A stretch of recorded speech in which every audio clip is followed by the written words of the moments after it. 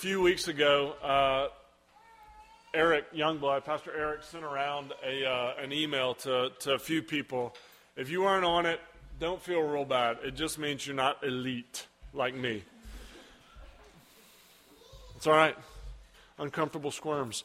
No, I'm sure that you get some of those at certain times, just these random thoughts that Eric will send out, and he doesn't really put much thought into. He just kind of blasts out, here, I thought you might like this. And the article that he sent me a few weeks ago was about this basketball player named Shane Battier, who plays in the NBA. And the article was entitled, "The No Stats All-Star." Shane Battier was this great kind of high school phenom. He went to Duke, and they won a national championship and beat North Carolina a lot of times that year, Catherine. And other teams that matter less. And he came out of Duke, won a national championship, and went into the NBA, 6th draft pick overall that year. And Shane Battier quickly realized that he's not going to be the most athletic guy on the court, the fastest. And so he had to adapt his game. And what he ended up doing has kind of puzzled people for a long time. You see, nobody in here owns a Shane Battier jersey. Like, nobody cares. Shane Battier does not have what are the classical statistical categories. He's not any good at those, scoring points. He doesn't get many rebounds, blocked shots, steals, assists. Those aren't the things that he does really well. But somehow his teams end up winning. He has what one writer called a magical ability to help his team win. And what he does is, if he's going up for a rebound and he finds that he's not going to get a clear grab on the ball, like probably he'll fumble it, or probably he will, instead of grabbing the rebound for himself, he'll tip it to a teammate. That teammate gets the statistic of the rebound, and he gets nothing, but his team gets the ball back. And in a sport, when that's your livelihood, those statistics often equal dollar signs. They certainly equal respect and admiration, and they equal sponsorships and all these things.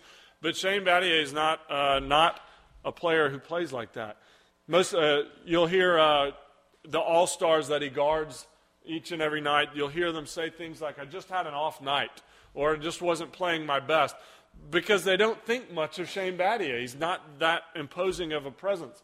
But he plays hard the whole time. He plays hard defense, and he doesn't score a lot of points on offense. So he takes his hard work on defense, the no-glory places, where he gets to know his opponent, forces them into weak spots where they're not as effective. But nobody really knows what's happening. Nobody really gives him any respect. Our passage today is about laying down our right to respect. It's about laying down our rights and the privileges we believe we can demand. Privileges from our position, just as Shane Battier lays down the privileges of being an NBA player for the sake of others. Philippians is a book about encountering suffering. Paul is writing this book from prison. He's in prison as he says, for the sake of the gospel, for Christ's sake. He's thrown into prison because he's proclaiming that Jesus is Lord. And so in his day and age, you can't proclaim that because everybody already knows who's Lord, and that's Caesar. So for Paul to proclaim Jesus is Lord, it must mean that Caesar is not Lord, and so he's thrown into prison. He's writing from prison. He's writing to a church that looks that things are going fairly well, but they're experiencing persecutions, they're experiencing false teaching, they're experiencing some divisions. And Paul is concerned that these sufferings don't derail their faith.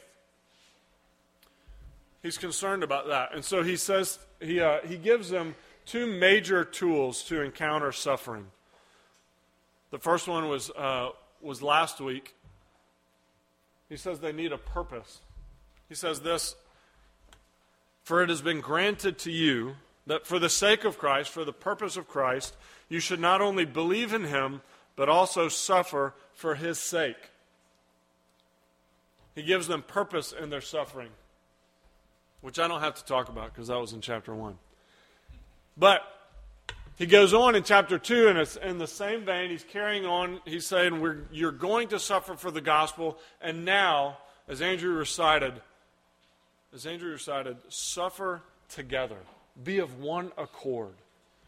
Don't think of your own interest, but think of the interest of others. Don't consider yourself, but consider others. So Paul gives us the second of his tools against suffering, or through suffering. So we're going to talk about today selfless suffering, how to do it, and finally the advantages of a selfless society. Selfless suffering, how to do it, and the advantages of the selfless society. Paul is concerned that this suffering will undo the Philippians and their mission. And he knows the only way that they can stay united, that they can stay purposeful in what they're doing is if they unite in their mission. For Christ's sake, to see the life of heaven infused into this world. He has to take this tact because people, as a rule, humans, turn inward in their suffering. As a rule, people, you're going to turn in towards yourself. When I was in high school, my basketball coach used to, we'd go through all of practice and work real hard, and then at the end, you got to do sprints for conditioning. So we're doing sprints, and he used to make us yell encouragements to other teammates during our sprints. He would say, "Do you think that you are more tired than anybody else? Are you really that selfish? Do you think that your pain matters more than theirs? That will destroy our team. You have to yell." So we're sitting there like, "Go, just go, guys." I mean, it was completely weak. It was an awful attempt. It's hard to yell when you're tired, right? That's breath that you want to save for the running so that it doesn't hurt so much. But he made us yell to each other. When we're tired like that, we naturally want to conserve. We naturally want to pull in and preserve ourselves. But Paul is saying, in this suffering, turn outward. In this suffering, you have to turn to others. Self-interest is what most readily emerges from our hearts. You see, a thoughtful person, schooled in the ways of the world, would take issue with this. They would say, wait, selfishness is an adaptive behavior. If we came from some other species before us, and the only reason that you and I are here is because our ancestors were selfish enough to do everything it took to pass on their genetic material, aka have babies. That was a selfish move. They wanted their lineage to survive. And so you and I are here because of that selfishness. So selfishness is actually good, and it just needs to be harnessed. Right? That would be kind of the worldly or the liberal mindset. But I would contend that a mission will fail for lack of selflessness, or a mission will be sabotaged by a self-centered stance. There's a new movie that came out. It just came out of theaters, which means I'll get a chance to see it. And it's called Black Sea. It stars Jude Law. It's supposed to be really good, and I have not seen it yet. But the premise is that there is this sunken treasure at the bottom of the Black Sea. It's this Nazi gold. And there are these guys who find out about it, and they're part of a submarine crew. And so what they do is they go around, they recruit people from all over to get this, to assemble a crew for a submarine, and then they take a submarine down to go recover this millions and millions of dollars in gold at the bottom of the Black Sea. And their plan is that when we recover this, we will divide all of the money equally among every part. But what happens? They start to realize the fewer crew members there are, the bigger my part becomes. And so danger ensues and violence, and before long, they're killing off other members of the crew, and eventually getting pretty close to members of the crew who are vitally important to making it back to the place where there's oxygen above the water. They're sabotaging their own mission out of greed. Our selfishness can't be harnessed in that way. It just goes out of control. But you know, we religious people aren't too different in the way we view selfishness. Just look at the way, if you want some proof, look at the way we talk to teenagers or single people about sex. What do we say to them? First of all, it's good, right? You should wait until you're married. Until you're married. As Eric says, we're very stingy with our bodies, preserving them only. We're generous in every other area of life, very stingy with our bodies, preserving them only for our spouse. So we said, you should wait. And what do we give them? We say, you have this lust, this desire. What are we going to put in the ring to fight against that? What are we going to put to fight against that lust and desire? We say to them, wait now, because when you get married, then it will be, you can finish that.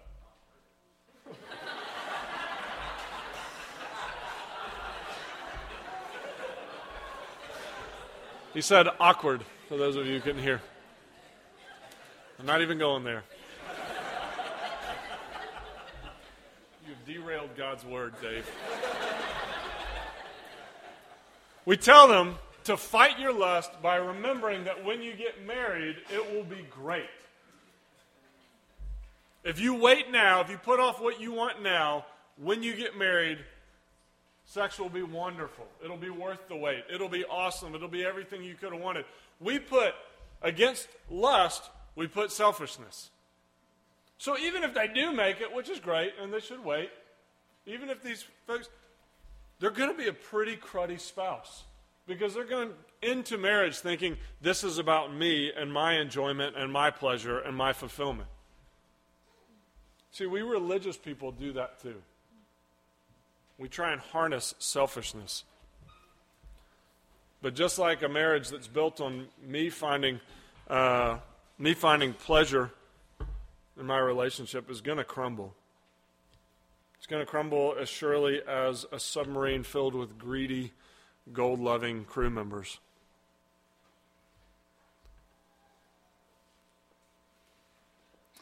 So if you can't harness selfishness, if it's true that selfishness and self-centeredness and pride and thinking of me first has to be expelled for the sake of others and for the sake of this mission, this purpose that Paul has given us to live for the sake of Christ, how do you do it? How do you go about that?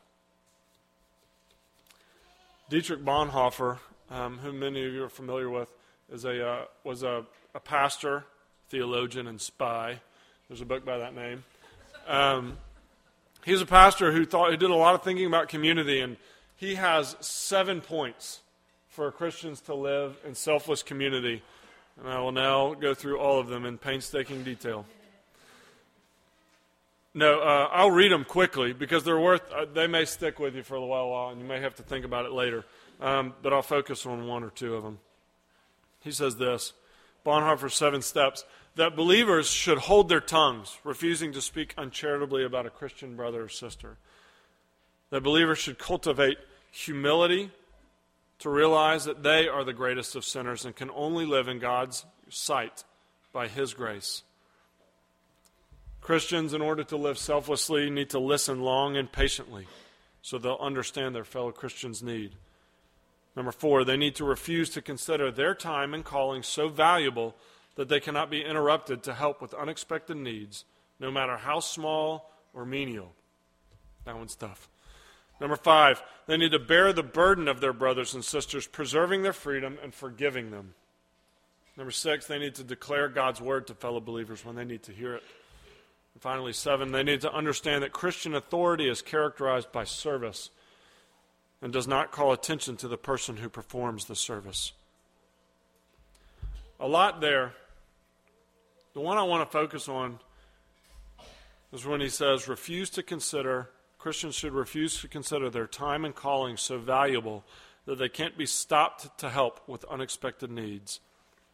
This gets right down to it. Do I ever have the right to my time? Do I ever have the right to use my time in the way I want and to not stop for someone who needs it? Don't I get to claim the privileges? Like when I'm here and I came the other day and that light was left on and I came to the bathroom, I was going up to the office, but I had sermon prep to do. I'm the preacher. I don't turn off lights. I got important things to do. Other people can turn off lights. I didn't turn it off, by the way. Where's Sarah and Luke? Sorry. I thought I was better than you. Is there a time for that, or do we get to do that? In C.S. Lewis's little book called The Screwtape Letters, it's a book of a senior demon advising a junior demon on how to best kind of ensnare and rob joy from his patient and keep him away from Christ. He says this to him. The senior demon says to the junior, "My dear Wormwood, now you will have noticed that nothing throws your patient into a passion so easily as to find a tract of time which he reckoned on having at his own disposal unexpectedly taken from him. These things anger him because he regards his time as his own and feels that it is being stolen. You must therefore zealously guard in his mind the curious assumption, my time is my own. You have here a delicate task. The assumption which you want him to go on making is so absurd that if once it is questioned, even we cannot find a shred of argument in its defense. The man can neither make nor retain one moment of time. It all comes to him by pure gift. He might as well regard the sun and moon as his." It doesn't stand up to scrutiny that I can't turn off a light, that my time is mine. But why is it seemingly so impossible to disadvantage myself to the advantage of another? Why is it so difficult to lose my time and my reputation and my opportunities just to help someone else? I think the question we need to ask ourselves, and you need to ask yourself, is what are you afraid of losing? When you give up that time or that money or that energy or that emotion, what are you afraid of losing forever that you're never going to get back? Is it reputation or financial advancement? What if your friend wins the girl and you don't? What if you lose the opportunity to get your way? If you lose the chance to have a break in your day or in your week? These type of fears betray a sense of my existence that I am utterly alone. And that all I can ever attain is right in front of me. That the things of this life are right here for the taking, and if I don't take them, I won't have them. And if I lose them once, they are gone forever, and no one will get them back from me. It's a lonely and claustrophobic way to live. But to say our lives can be reduced to something so small as getting a break in our week, and we end up demanding that and refusing to lose ourselves for the sake of another. It's like trying to catch a thunderstorm in a thimble. It's all of life, and we're trying to get it in this little bitty thing. It's ridiculous, and it's too small. Our lives are much bigger than that. The only liberation from a lonely and claustrophobic life is to know the advantages of the selfless society. So we talked about selfless suffering, how to do it, and now the advantages of the selfless society.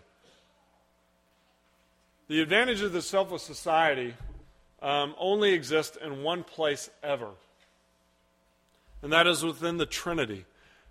The Trinity, Father, Son, and Holy Spirit, is the only society where each is looking out for the other continually. Each is considering the other continually and perfectly. Each is happy for the other's advancement and glory. But we serve a God who gave that up.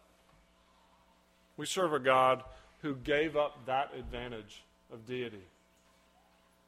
In our passage, Paul says that we can have this mind of unity among us, which is yours in Christ Jesus, who, though he was in very nature God, did not consider equality with God a thing to be grasped. That's a difficult thing to translate. Here's how Eugene Peterson does it in his paraphrase, The Message. He says, Jesus had equal status with God, but he didn't think so much of himself that he had to cling to the advantages of that status no matter what. Not at all. When the time came, he set aside the privileges of deity and took on the status of a slave, becoming human. One commenter says it a different way. He says, Jesus refused to make a selfish choice with his divinity. You see, he had advantages in being in the only selfless society. This was never a society that was going to forfeit the mission due to greed, like a submarine full of greedy men. He had the advantages of a selfless society, and he laid them down. He gave them over. He did not consider them a thing to be grasped. But that statement is absolutely enormous. And I think I can get to it just a little bit by saying this.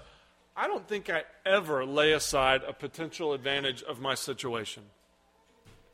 If I think that I can get better service at a restaurant by acting like a blue blood rich person, then I'll change the appearance of my situation and be that. But if I'm at, a meat and three in the small town and I think that waitress will give me some extra banana cream pie at the end, then I will act like a good old boy. I changed my situation, my position to gain the most advantage, and Christ gave up his position and all of the advantages it held. He did not consider them a thing to be grasped. He became obedient, even to death, and Paul goes on to say, even death on a cross. Now, at this point, I know that we know what the cross is.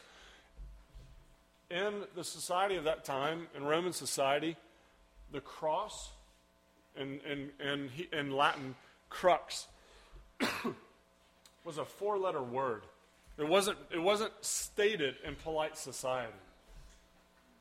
In legal terms, if someone was sentenced to the cross, they used legalese to work around saying the word cross because it was that rude and offensive. So when Paul in other places says that it is the offense of the cross, the shame of the cross, we start to know a little bit what he means by that he became obedient to death. And not only that, but death on a cross. This would be similar, I believe, in our time to saying, and he became called a sex offender. Somebody that you and I feel completely justified in avoiding and shunning and considering ourselves better than. That's how offensive the cross was. So not only did he not grasp his advantages of his position as deity, but he became obedient to death, even being called a sex offender. That is the shame of the cross. But the passage goes on to say that he has been exalted over all, that he has been given the name above every name, that at the name of Jesus every knee should bow in heaven, on earth, and tongue confess that Jesus Christ is Lord, to the glory of God the Father. So we see this pattern that Paul lays out in his life. Jesus is part of as a member of the Trinity, to death, even death on a cross, to life plus. He has been given the name above every name. Now, here's our question. Is Paul telling us in saying this, is he giving us an example, or is he relating an accomplishment? Is he telling us you need to be like that? You need to, just like Jesus, what's that, what would Jesus do, WWJD? You know, he would die on the cross for the sins of everyone. That's probably what I need to do. Just kidding. Is he giving us an example to follow, or is he saying this has been accomplished? There's a lot of debate among scholars about the purpose here, but I don't think it needs to be that complicated. I believe he's doing both. Yes, he's saying that our lives need to be lived in this pattern of life to death to life plus, having privileges and advantages and giving them over for the welfare of another, for disadvantaging ourselves for the advantage of another that will lead to our death, in a sense. Knowing that there will be a resurrection, knowing that there will be exaltation at the end of it.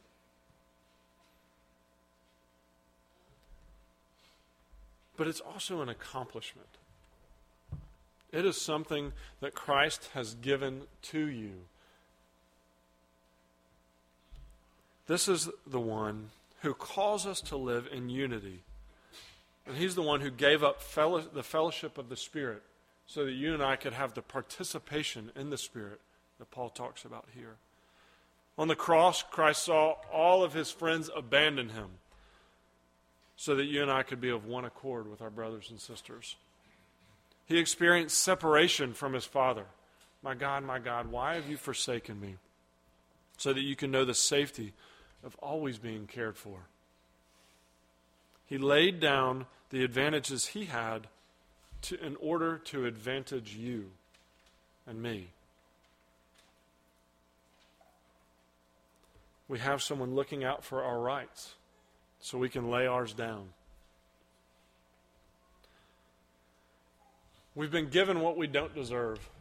So what's our response to that? In a powerful film entitled, cleverly, Taken 2, Liam Neeson, one of Eric Youngblood's favorite actors, laughably, does what he does best, and he gets the bad guys. Because in Taken 1, he killed a lot of bad guys. And in Taken 2, the families of those bad guys need to get Liam Neeson. That's our plot. It's awesome. So Liam Neeson does, the bad guys take his daughter and his wife, and then they escape, and he rescues them both, of course, and he works his way through the bad guys, enacting justice on each of them as he comes upon them until he gets to the last big boss, who is, of course, an Eastern European, because those are the only bad guys Hollywood knows. And he says to him, they're there. Liam Neeson's, he's got the gun in his hand. He's standing across from the guy is terrified. He's kind of cowering.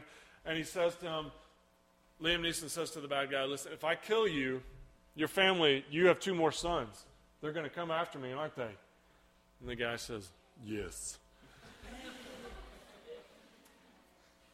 And Liam Neeson says, if I let you go, if I end this right now, if I stop this cycle of violence, will you walk away? I could kill you right now, but if I don't, if I walk away, will you walk away? And the bad guy says, yes. Liam Neeson sets down his gun, kind of backing away.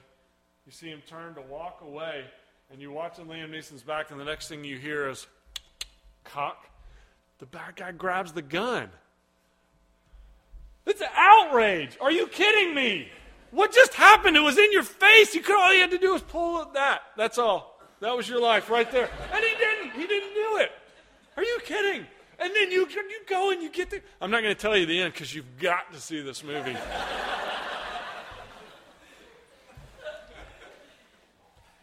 That dude acted completely out of accord with the way he was treated, and it infuriated me. Right? That is awful. And that's just the way it is with us. Like, we have no other choice but to act in accord with the way that we've been treated. We have a God who laid down his rights in order to serve and to save his people in this world that he loves.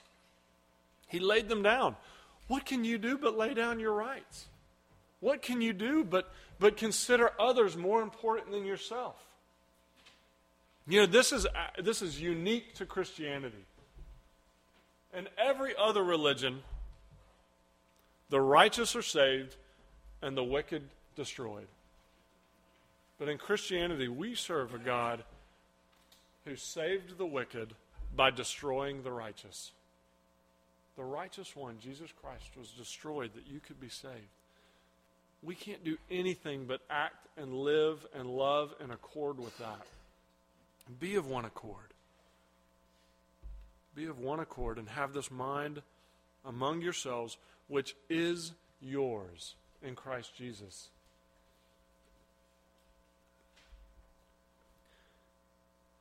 Shane Battier, the no stats all-star. He doesn't do anything flashy. Nobody likes him. Nobody talks about him. Nobody wears his jersey. He says only old people and little girls wear his jersey. He's got no offense, Sandy. He's the oldest guy here.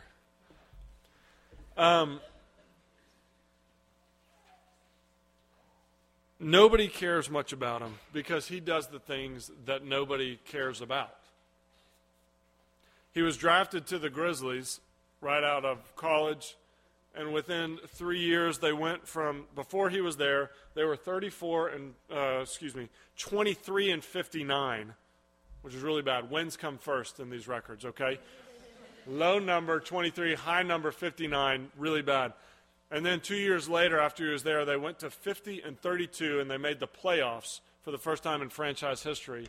That's only the top 16 teams in the league go to the playoffs. He was then traded to the Rockets, who were 34 and 48 the year before he came. And within 2 years, they were 55 and 27. They in that year, claimed the second longest win streak in NBA history at the time with 22 wins.